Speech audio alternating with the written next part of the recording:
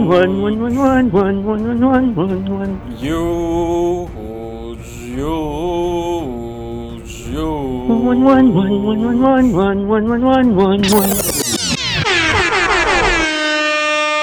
and welcome, listeners, to episode 7 of the Across the Narrow Sea podcast, the Game of Thrones podcast by Pop Filter, and I am one of your hosts, Huge, and on the other line is my co-host, Juan.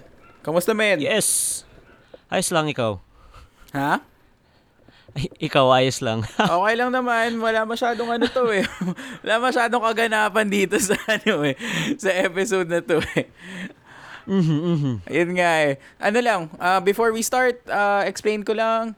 Again, Across the Narrow Sea is a weekly Game of Thrones podcast wherein we parse, snip, and analyze the show on a weekly basis. So to avoid spoilers, it's best that you watch the most recent episode first before you listen to our podcast.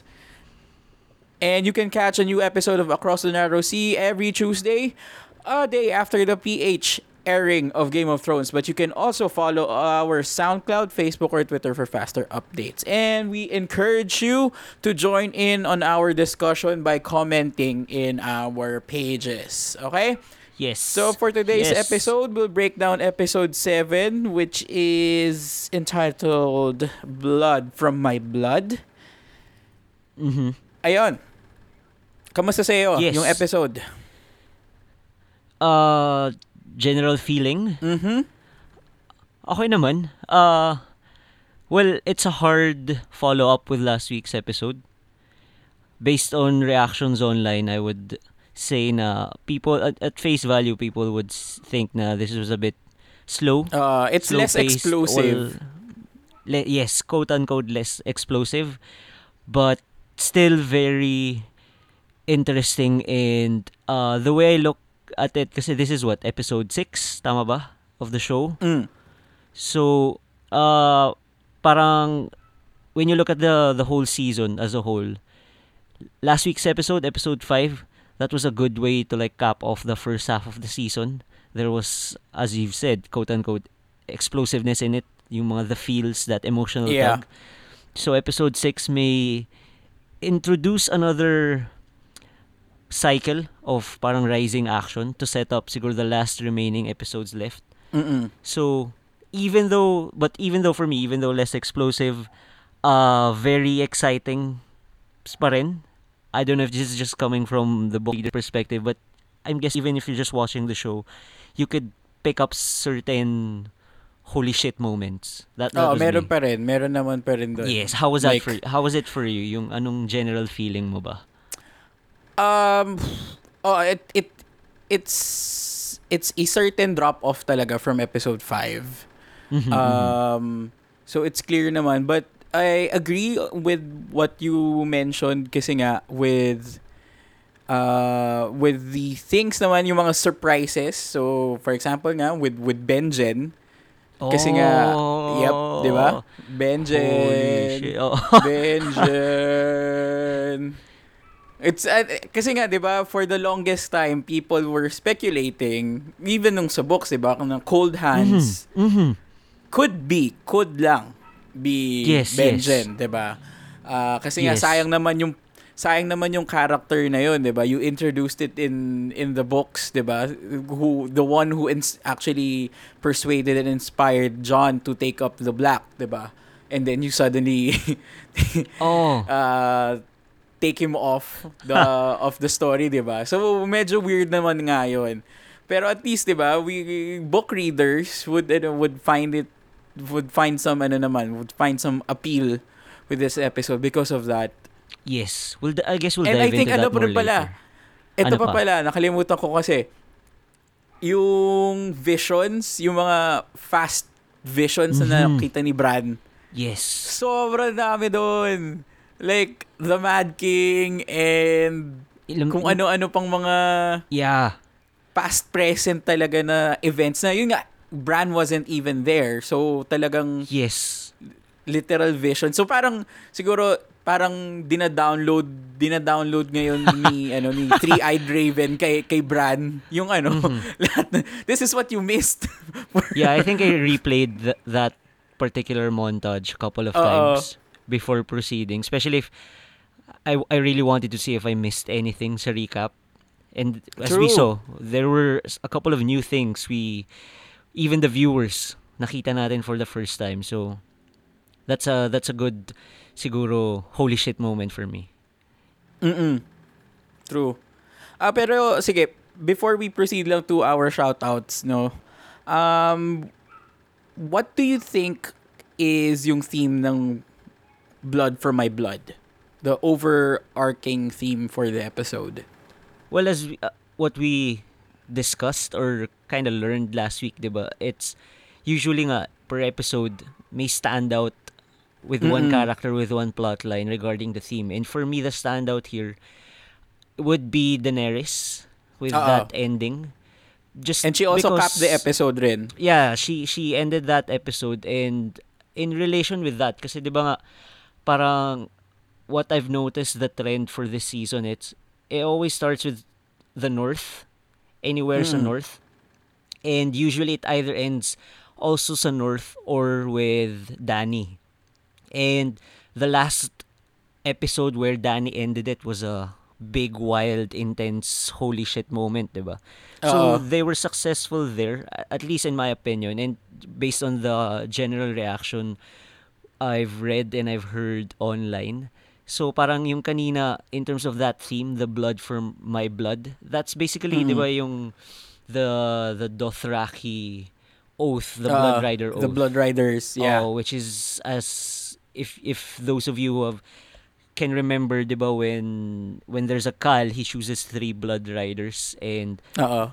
yung ending ng speech ni Dany, that was very, again, her taking her mark with yung culture that she accustomed herself into from Yeah. being a Khaleesi, pero she put a stamp into it na parang she doesn't want just 3, she wants all of them. Tapos parang oy, intense, parang tapos ginawa pa niya yung speech on top of si Drogon, Oo. which is like parang ang classic eh, parang epic niya na Oo.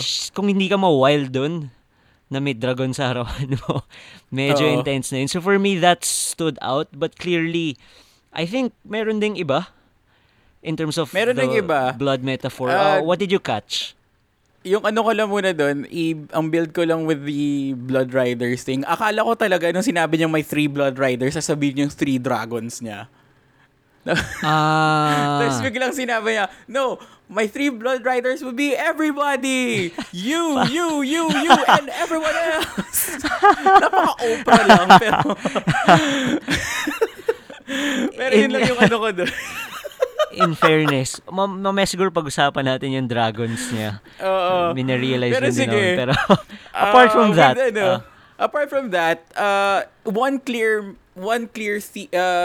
recurring theme also for this episode, I think, would be yung Blood for My Blood. You can also explain or kind of get it in a manner na of thinking of the family and the kids. So, Yes. kasi specifically remember, kasi Dany just popped in nung last part na. So, she just really closed the episode. But Yes, before with that that, diba, for the rest of the 45 minutes, I was really trying to see lang the dynamics between the child dynamics Oo, of the different houses in Westeros. So for example, 'di ba, start with King's Landing, parang yung Tommen having changing, or parang Tommen and Marjorie, if you think about it, 'di ba, foiling the plans of Olenna and Jaime and Cersei, 'di ba, that their temporary parents. alliance, yeah. Oo, that temporary alliance. So they kind of broke that alliance down. We also had a long feature with Sam and Gilly, 'di ba? With the Tarlys. So we finally see yung family nga ni Sam. Yes. Right before stealing Heartsbane, which, 'di ba, Heartsbane is the symbol of, or one of the heirlooms of the Tarlys. Yes. Another one is Arya, 'di ba? Um, Going back to her main purpose of revenging Mm-hmm. for her family, 'di ba? So escaping, parang turning back from Yeah. the Symbolized through from the Needle. assassins. Yes, Yung pagkuha niya kay symbolized through Needle. needle. Yep, Yes. yep.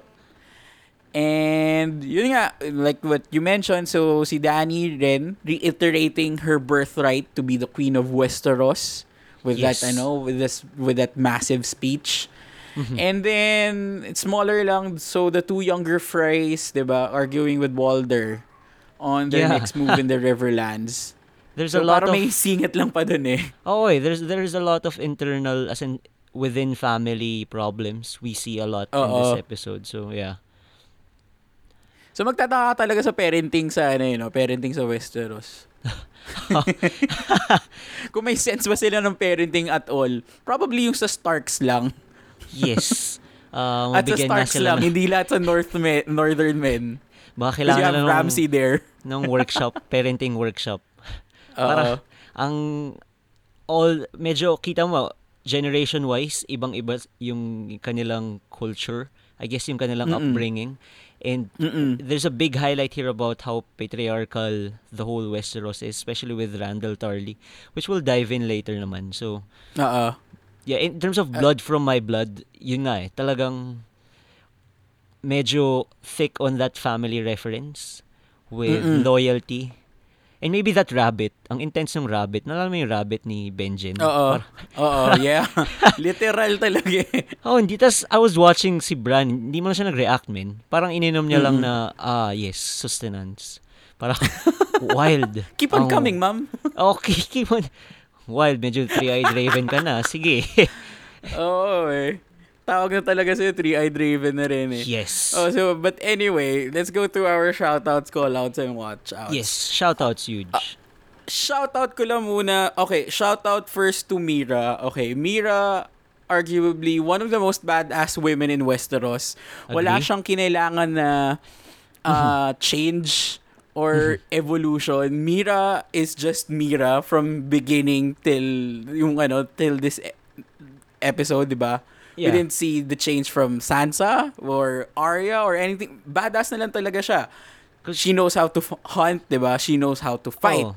And she has even the patience to, nanny a crippled boy Oo nga eh. and carry him across a snowfield. Especially na 'di ba, napaka-needy niya na hindi ko nga alam kung may time na nga ba si Mira to grieve for the death of her brother, 'di ba? So parang what? I would agree in terms of shouting out for her as a character, because when the show introduced her, even with the books, when they introduced Mira, it's not like how Arya or Sansa started na medyo immature pa eh. Mira and Jojen, when they were introduced, they were a bit parang aware na talaga sila. That awareness is very important. So I'm guessing it's a good shout out that she exemplifies yung women from the north, which is very well represented na parang matibay, can hunt, you can rely on, is loyal friend with Bran. And regarding with in Death with Jojen, I think there was a bit of, even though we don't see it much sa series, maybe there was a bit of acceptance there, because even before that happened, Jojen, as being a green seer, he's been known to always like tell Mira or his company na whenever they're in trouble na don't worry, it's not yet my time, or parang he knows when he's about to end. And I guess that awareness, it comes with a preparation with Mira rin, knowing na okay, this will happen. So brother-sister dynamic naman sila, and she knows na parang kahit siya yung mas matanda, Jojen is the green seer. So I guess with that part, but as we can see, diba, the last time we saw her, she was a bit in a sulky mood na yun nga, trapped in a cave. Tapos, oo nga, walang ginagawa.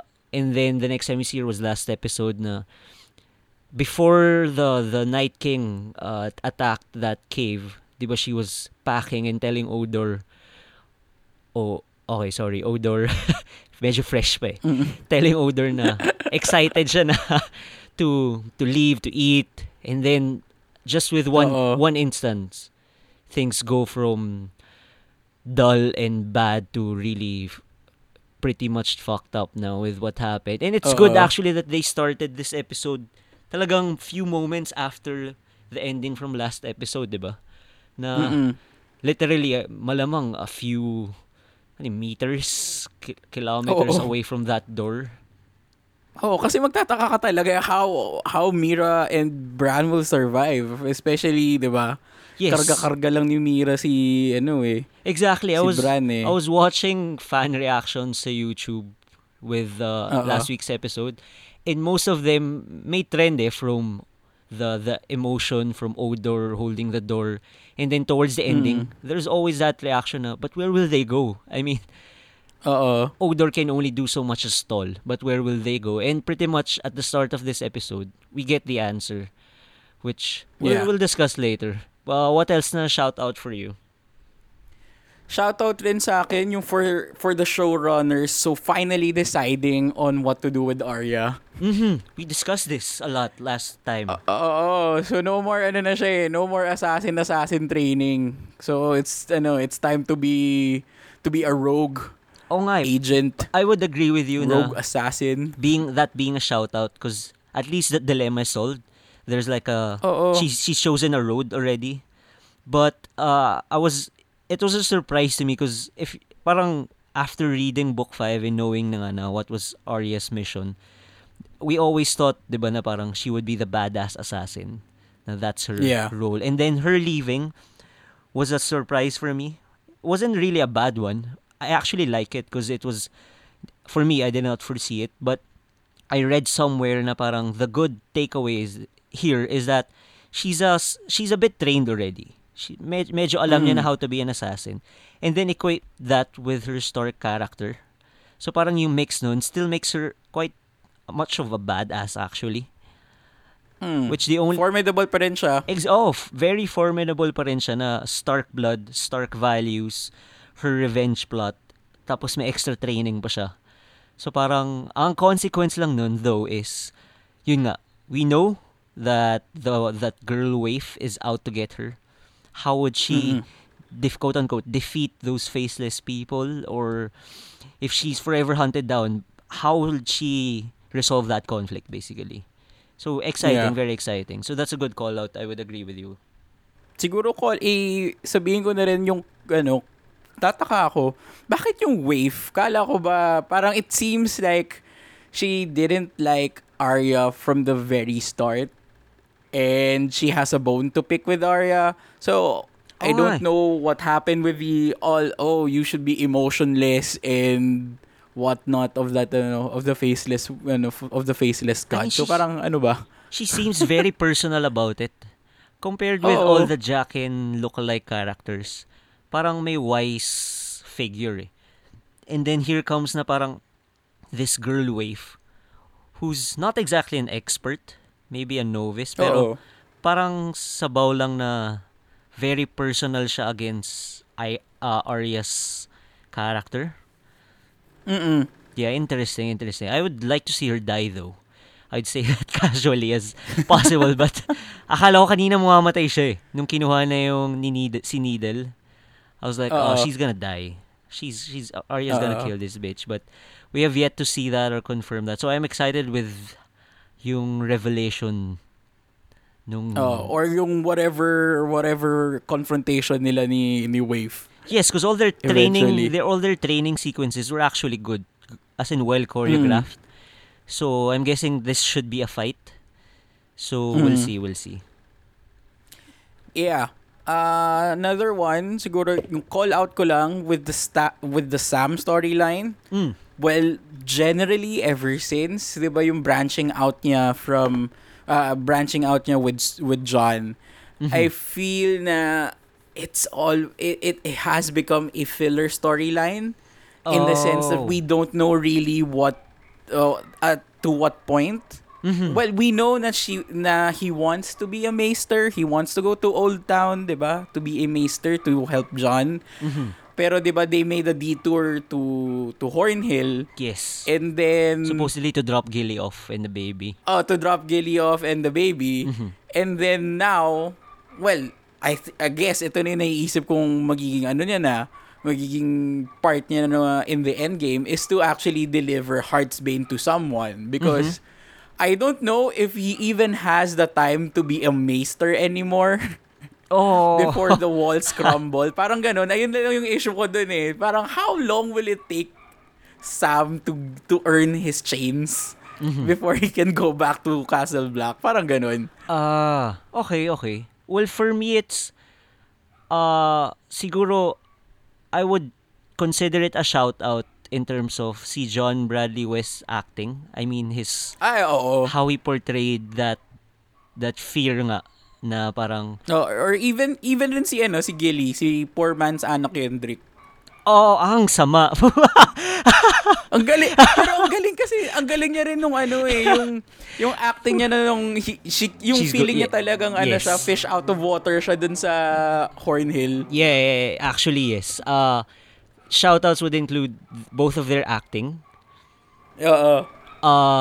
Natawa lang ako yung poor man's Anna Kendrick. Sorry.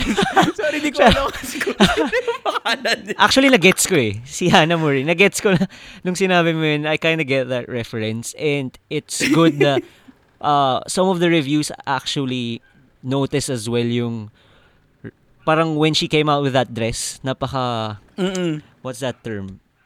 Chick flick-ish na Oo. nakatalikod si Sam, tapos pagtalikod niya parang, wow, naka-dress, well-made up na Actually, gilid. napaka-chick flick or That part, standard TV show father rin yun. Yung eventually Yes. yung sa dining table, yung kumakain sila ng tahimik, tapos biglang someone will break the silence, and then eventually magkakaroon ng ng conversation, tas parang tapos hindi- magkakaroon ng away, Hindi niya alam tapos paano may gumamit ng fork and knife.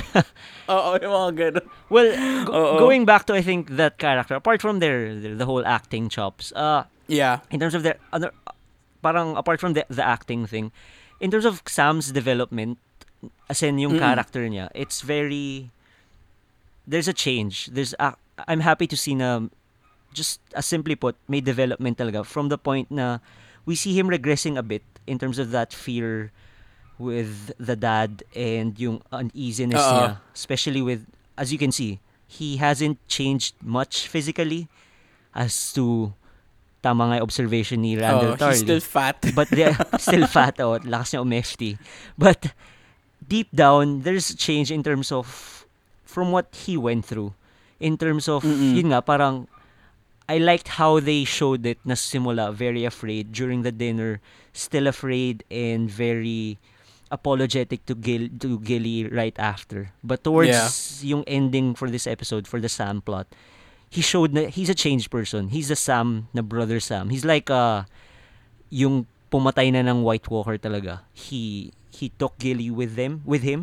He stole Heartsbane, and as you said nga, parang for me, the reason why I count it as a shout out is because, well, one, there's that development. Two, I'm excited with the Old Town plot. I want to see that kasi nga, as you've said, yung journey niya to be a maester, parang onti na lang yung time, di ba?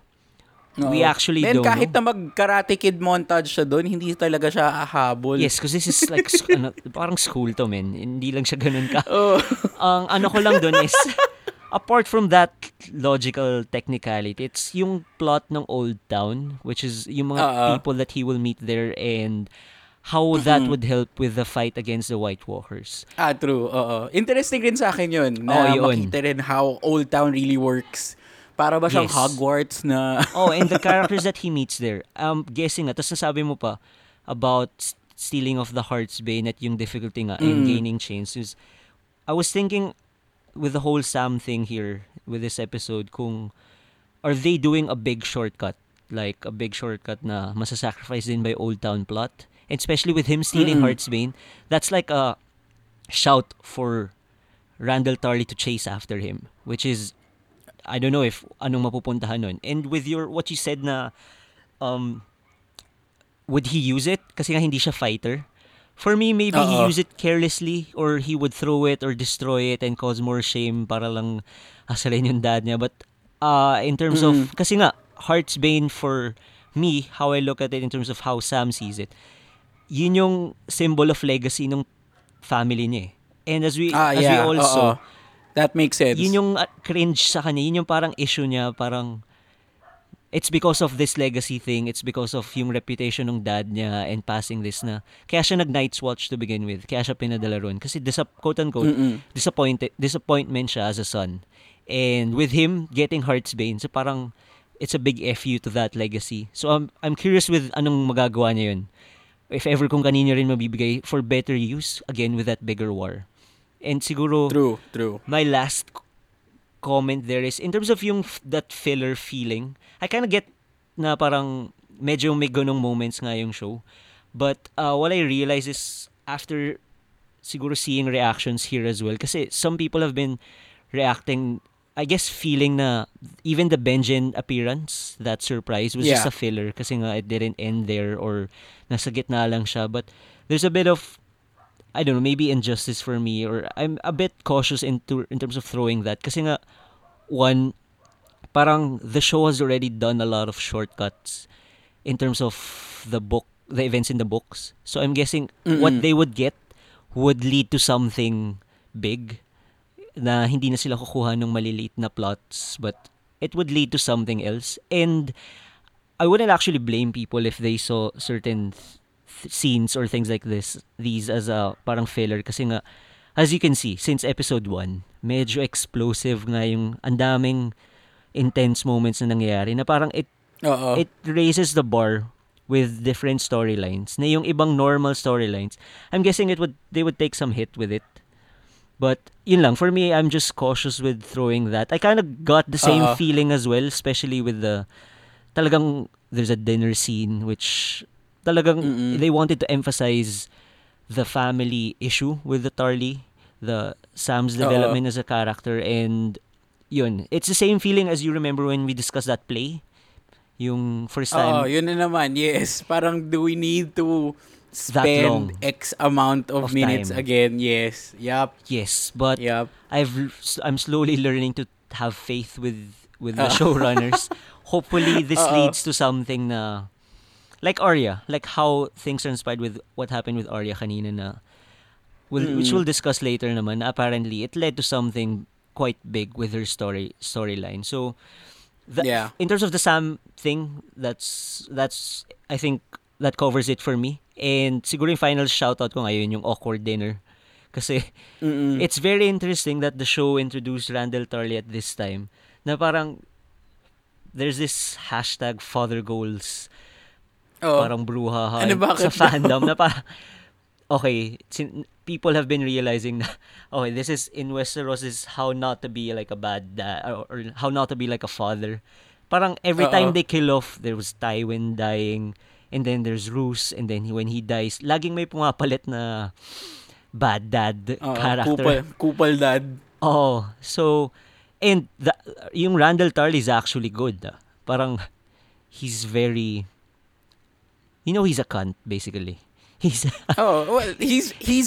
he's a very macho type of father talaga eh. Yes, so that's he is a military man, 'di ba? Exactly. So doon naman nagagaling rin yung kanyang stiffness or machismo, parang ganun. Yes, and that's even more emphasized with how the wife walked out, and alam mo yun, parang classic marriage fight or family fight na yung nanay's like, the wife is saying na mahiya ka naman, and the dad was like still macho about it. And it's interesting, and I'm excited to see more of him, Randall Tarly, especially in terms of how he exemplifies his military prowess, his skill. Because they got the hard-nosed macho guy, yung on point in terms of the book, in terms of the textual basis, but yung military prowess niya, because he's like a Tywin. So I'm excited with that. So that's good. At least that's my whole thing with the Sam thing. Anything else? I guess we can move on na to other shoutouts, callouts. Yes. Callout sa akin would be Tommen being a pussy chaser again. Yes. So nakita niya lang si Marjorie, kilig edits na ulit siya. Wow, ang lupit ni Tommen, man. played. Pero, kung iisipin mo naman, kasi di ba we were thinking na the Faith Militant versus the Tyrells in King's Landing would be a bloodbath Yes. eventually. Pero, it was surprising that they were able to defuse that situation with that move. In fairness, it looked like it was the best decision for the entire populace of King's Landing. Yes, I would agree in terms of a good political move, especially for King's Landing and good PR. But still presents himself as a very weak player in terms of that game. Nakita niyo lang si Marjorie. Yeah, especially I think what makes him quote-unquote weak is because he's very, apart from being naive or gullible with the people around him, he lacks yung foresight na parang being steps ahead. Like, parang, okay, nahuli siya ni Marjorie. He was convinced, tapos biglang alliance with the Faith.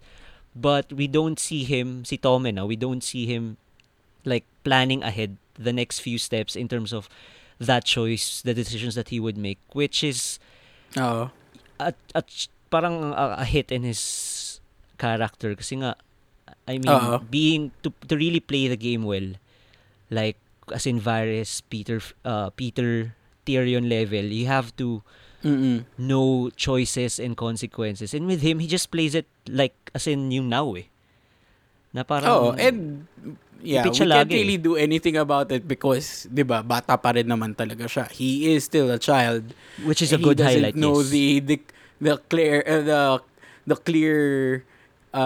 clear ways on how to play the game. Yeah, cause but also just to highlight lang rin, di ba, he was supposed to be with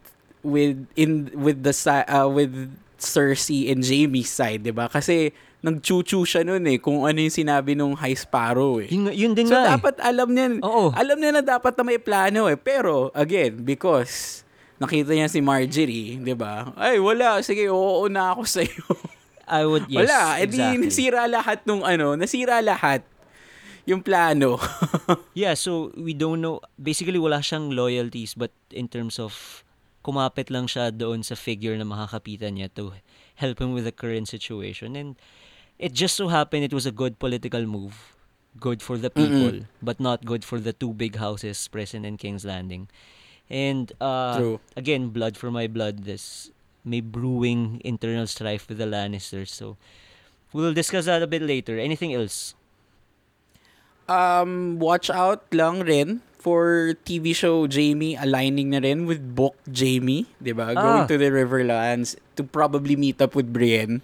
Yes, I would agree with you in terms, well, for me this is a shout out just because this journey is supposed to be to highlight Jaime's redemption plot. But when we look at Jaime's character, TV show Jaime, 'di ba kanina, it seems hindi na siya Kingsguard anymore.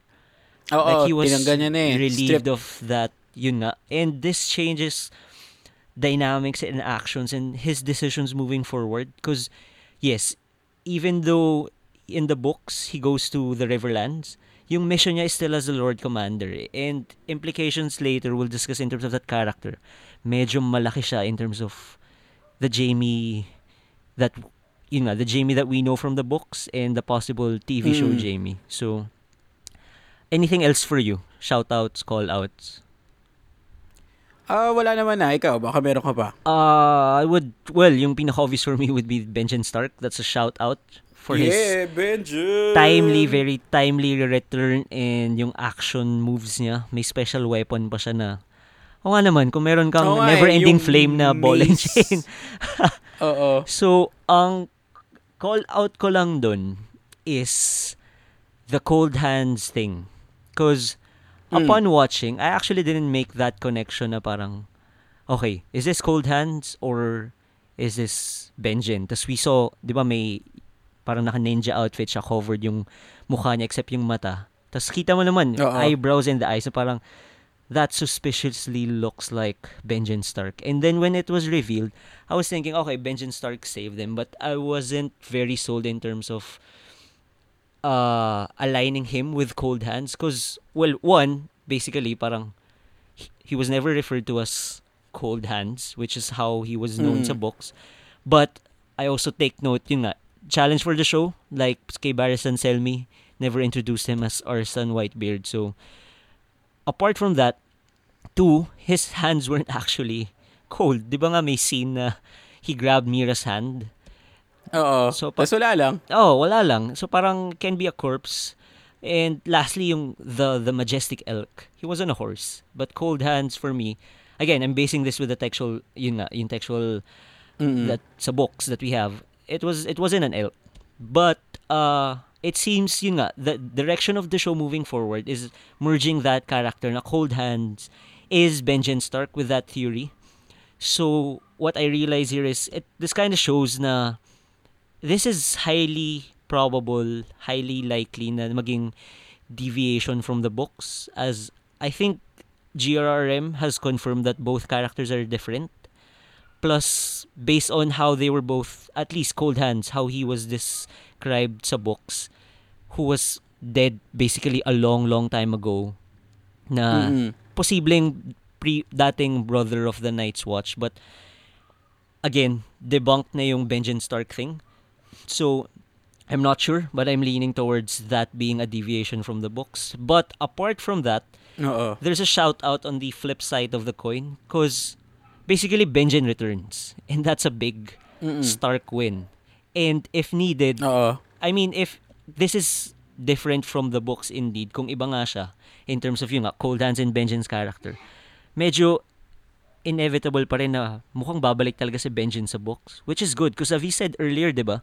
Ang laki ng influence niya with Jon at sayang yung Stark character na bigla na lang mawawala.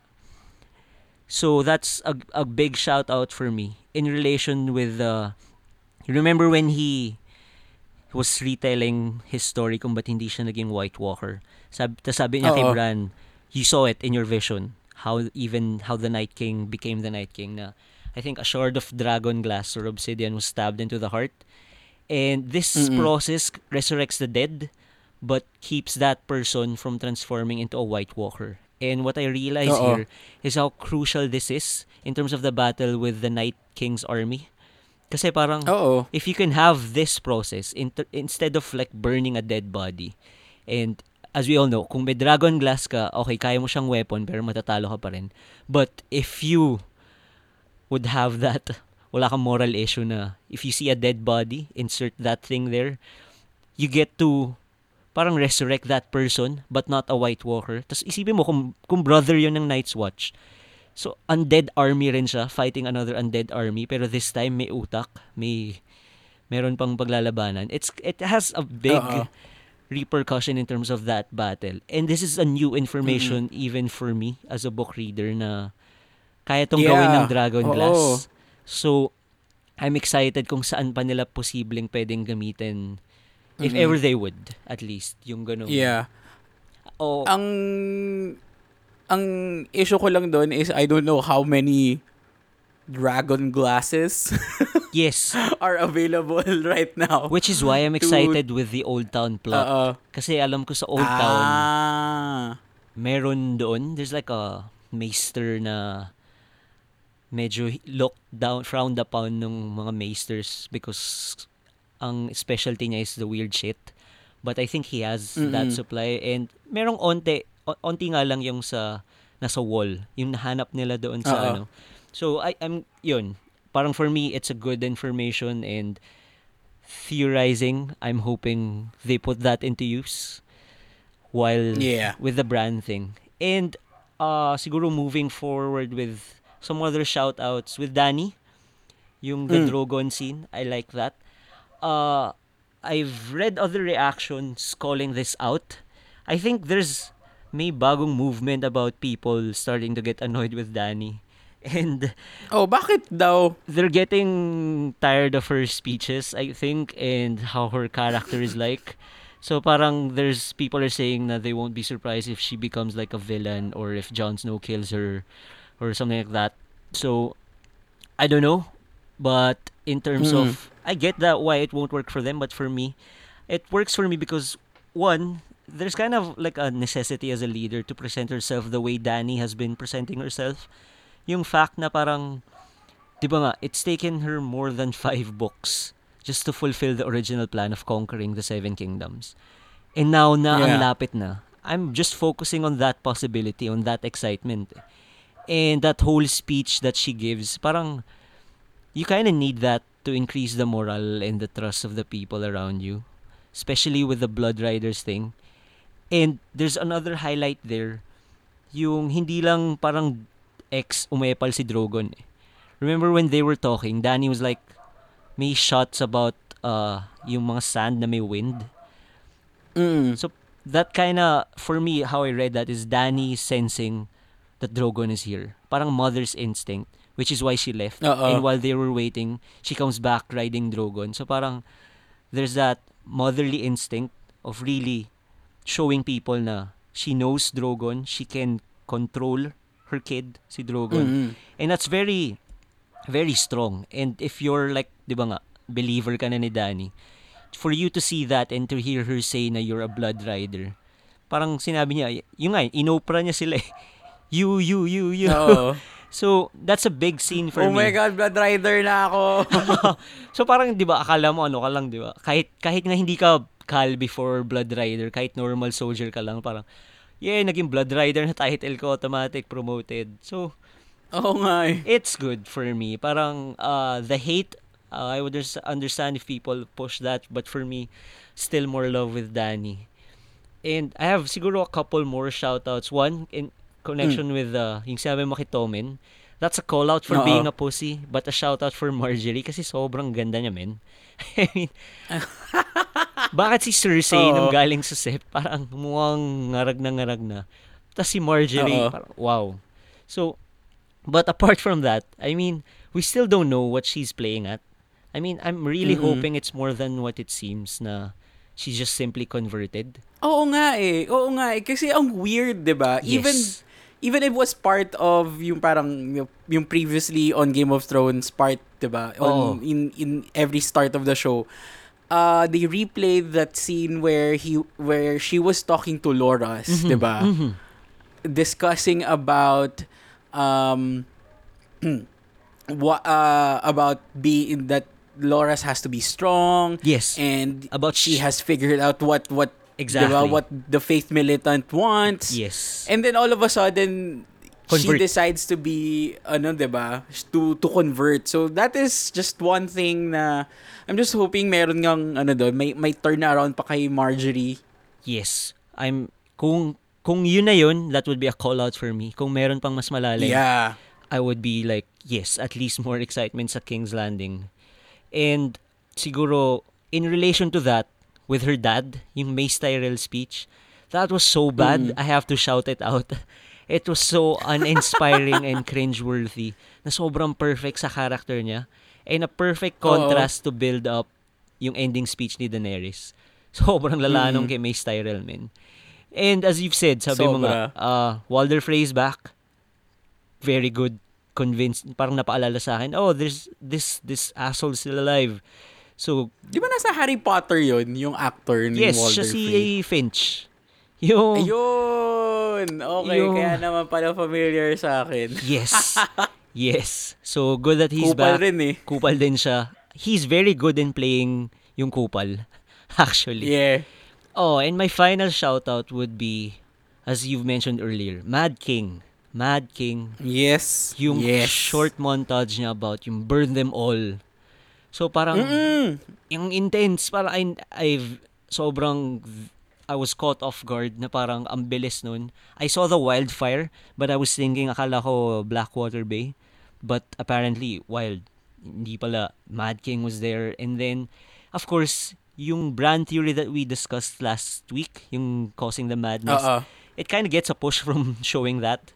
Especially yung nagda-download ni parang ina-upload na lahat ng information sa utak ni Bran and how he's supposed to learn to control it. So, final shout out, definitely the best highlight for me, Benjen and that Mad King Aerys Targaryen cameo.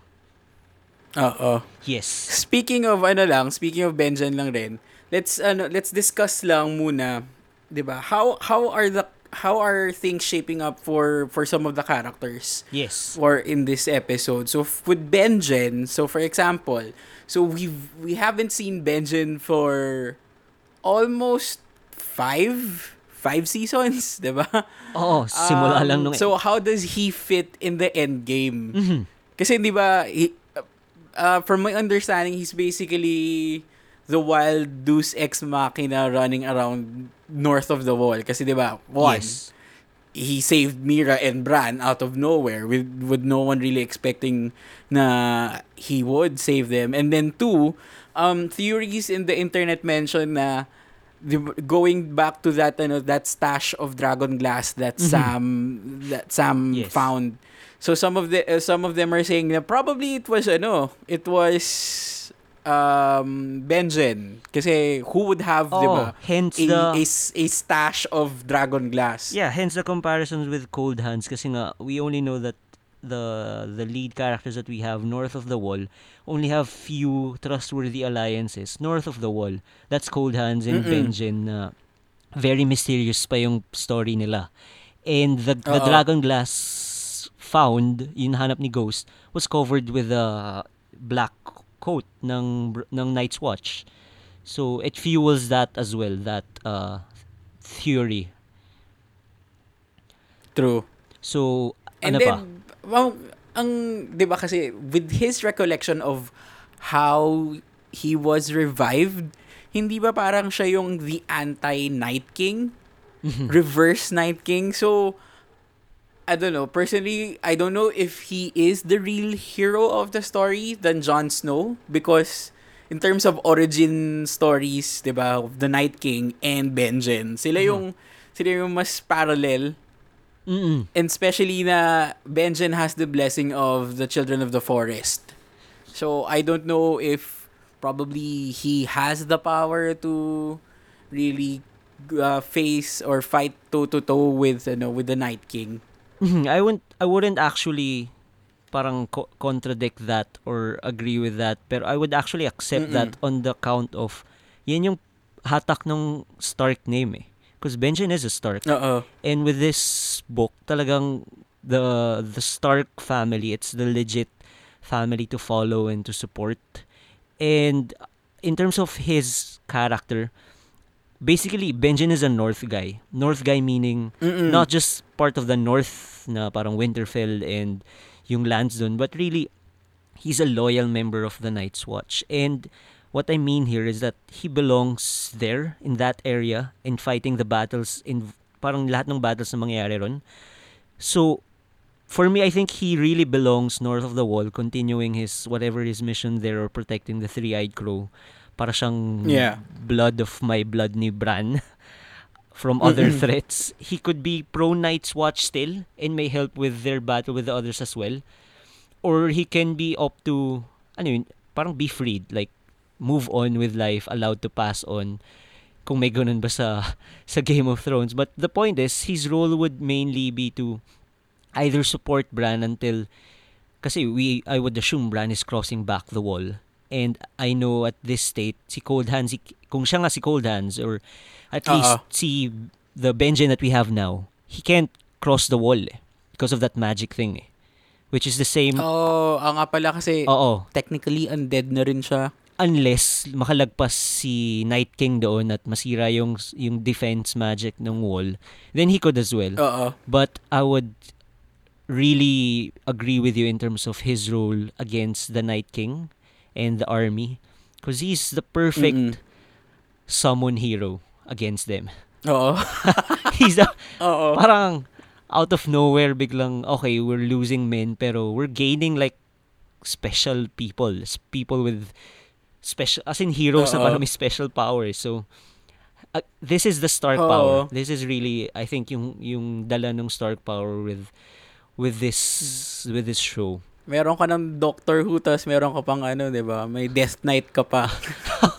Kaya nga parang even though medyo slow pace siya, para sa akin ang bigat pa rin na parang yes, at least welcome back new Stark. I would always welcome na parang coming back even from the dead any Stark characters. Which is why I'm also happy with where Arya as in went with this show. Ano na yung Yeah. nangyari sa kanya? Where is she headed now? Oo nga eh. And does she even have a chance against the Wave, di ba? Sabi mo nga kanina, di ba pa? Damn, Wave is very personal. Has a personal grudge, di ba? Oo. And it's interesting with the Sam getting Heartsbane and Arya getting Needle again. Because very different meanings nung sword, yung Valyrian swords na ito sa families eh. If legacy with the Heartsbane, yung Needle, it's John's gift. It's really a gift of love from John, from Arya's brother. And ang nag-stand out sa akin dito is it kind of indicates that she's leaving that whole House of Black and White, the Order. So she's going back to her Stark roots, as you said, diba? But I wouldn't be surprised if she kills the Waif. Hopefully she does. Kasi, as we know, a death is owed. She didn't kill si actress. Yung Cersei actress, diba? Si Crane. Yeah. Lady Crane. As we know, a death must be paid. And it would be interesting if Arya pays this death with the Waif girl. At kung pwedeng, yun na yun, quit sa tayo, Jaqen.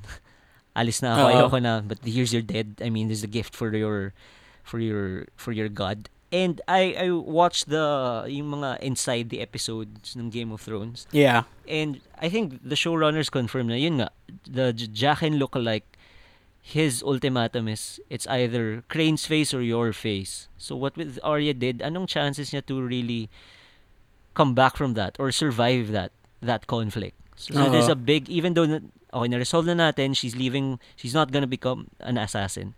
Because ang maganda rito is, I never realized until the showrunners cleared it for me na parang, when I was watching that, they were explaining na she never had a problem with killing. But all the people she wanted to kill and have killed, like that, yung matabang boy na sinaksak niya with needle, they're people she doesn't like. They're people that hindi niya gusto and actually gusto niyang patayin talaga.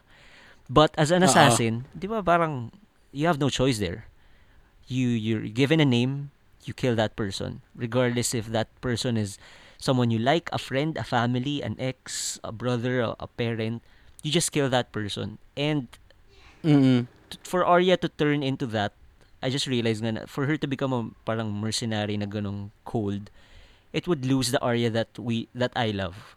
So now, she gets that training, but she retains her Stark alliance, yung kanyang loyalty with her family. So I'm very interested in terms of how she progresses, how that character develops more, and how that character influences everything that's happening in Westeros, in her surroundings, in Meereen.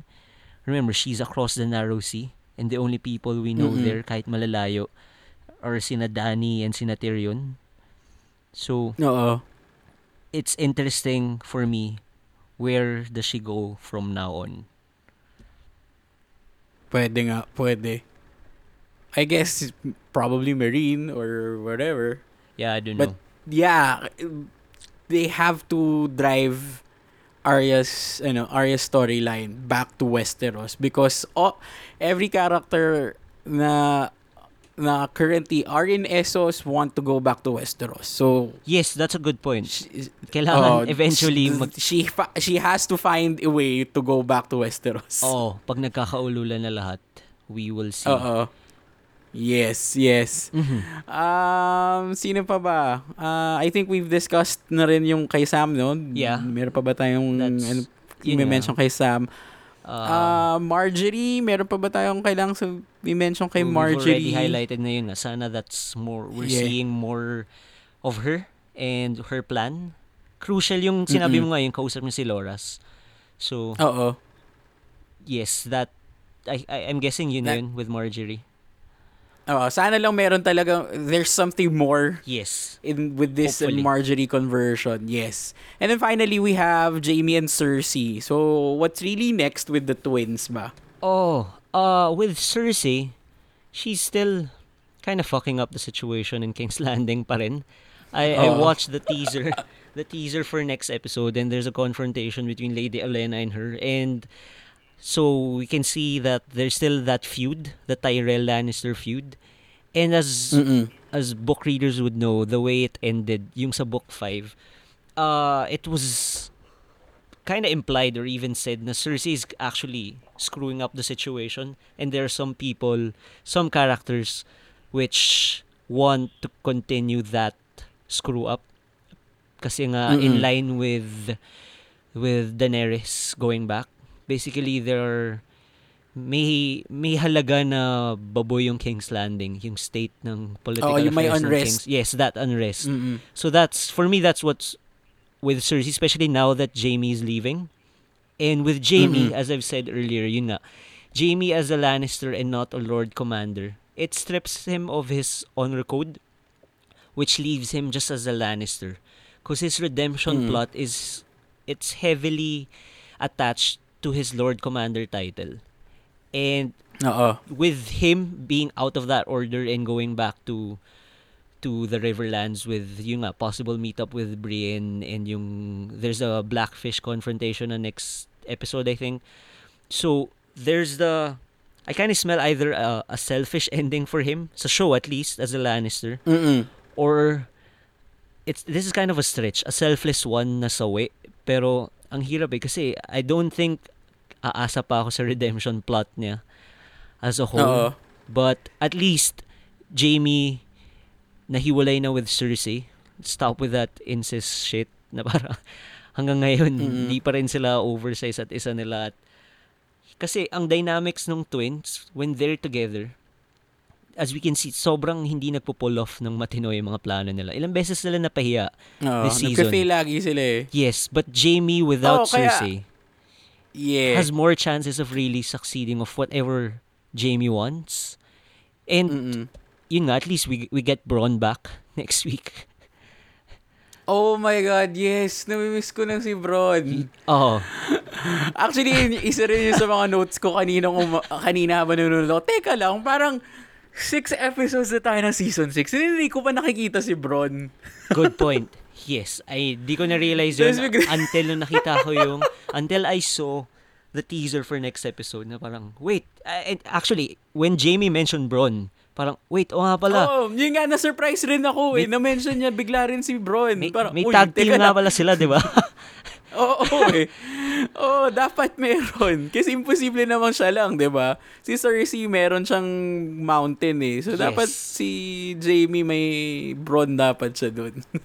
Exactly. Pero, ano lang kinakabahan lang ako kay Jaime because in terms of, di ba, we are in episode 6. Episode 6, Where yes. we have four episodes Yeah, left.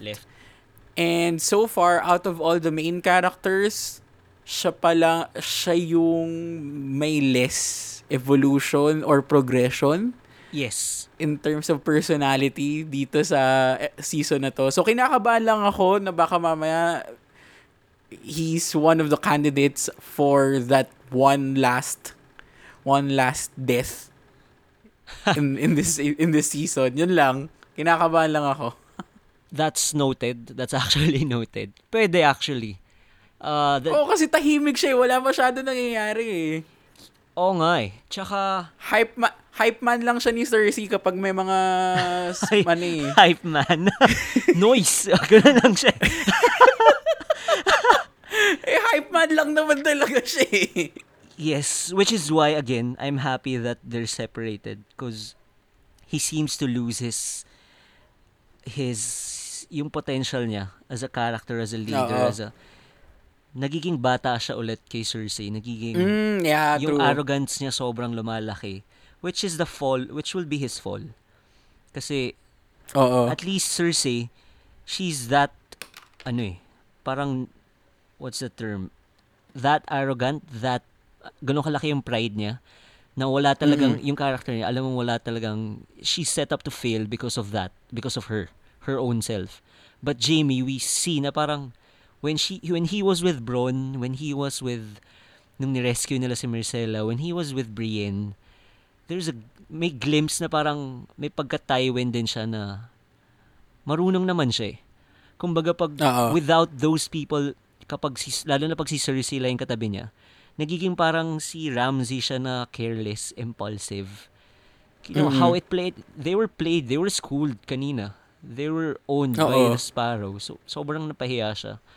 And that, as you said, the way his character's progressing, I wouldn't be surprised if he meets that fate. But I think, tignan natin in terms of how Oo. it would Tignan portray. natin Especially sa with the coming river, episodes. especially with the Riverlands plot. Kasi, especially with yung possible Brienne meetup, and yun nga, the Brotherhood without banners, we've been saying a possible appearance from another undead figure na Stark din, si Kat. Oh, Stoneheart! So we shall see. And siguro for me, naalala ko lang dahil kay Kat, yung in terms of kay Bran, in terms of his character, so he's actually set up na pala as a three-eyed raven. Yung montage na parang, according to the creators, sina David, na this meant really Bran absorbing the history of the world. And that they said na the three-eyed raven is not human nga eh. So, what does this mean? Like when I heard it, na yung three-eyed raven pala is like a title, like a position, na kailangan may green seer na parang namamahala. And now it's Bran. And Benjen said nga, di ba, na Bran will be waiting once the Night King arrives. So, talagang may setup this season with, talagang binawi nila na, okay, sorry Bran, wala ka pala last season, pero wag kang magalala, season 6, that's your show, man. This is your fucking show na sobrang dami niyang moments na binigay sa atin in terms of seeing the past, yung excuse na, yun, that excuse of his influence sa past, yung his influence with the present, at what role would he be play? A very crucial piece siya talaga dun sa story. Yeah. Which is why, yun nga, So yun. parang for me lang, siguro just to end things in terms of the characters that we discussed, na even though this episode felt like nothing happened or kind of slow, there's a setup feel. Parang catapult na they were winding us down na siguro in the next few episodes, papalay pa rin tayo with some holy shit moments pa rin. So, it was still good. Technically, di ba, usually the big wars happen at episode 8. So, we do have time to set up. There's, may rumors nga na, di ba, yung Bastard Battles, din sa title, I read online na mukhang one of the main wars, at least this season, would be the Snows, yung si Ramsay and si Jon. So, I'm excited for that. True. Okay. So, yun. Anything else? I guess that's it. That's it. So, we'll just wait again on episode 7 next week. Yes. And we'll also be back next week, Tuesday, and catch our episode 8 Tuesday 12 noon probably. And also, again, we'd like to encourage you guys to write in your comments and topics. So you can do that either via emailing us at popfilter@gmail.com or commenting on our Facebook, blog, or SoundCloud. And with that... Yes. 1 1 1 1 1 1. Good day and goodbye, guys. Yep. Thank you.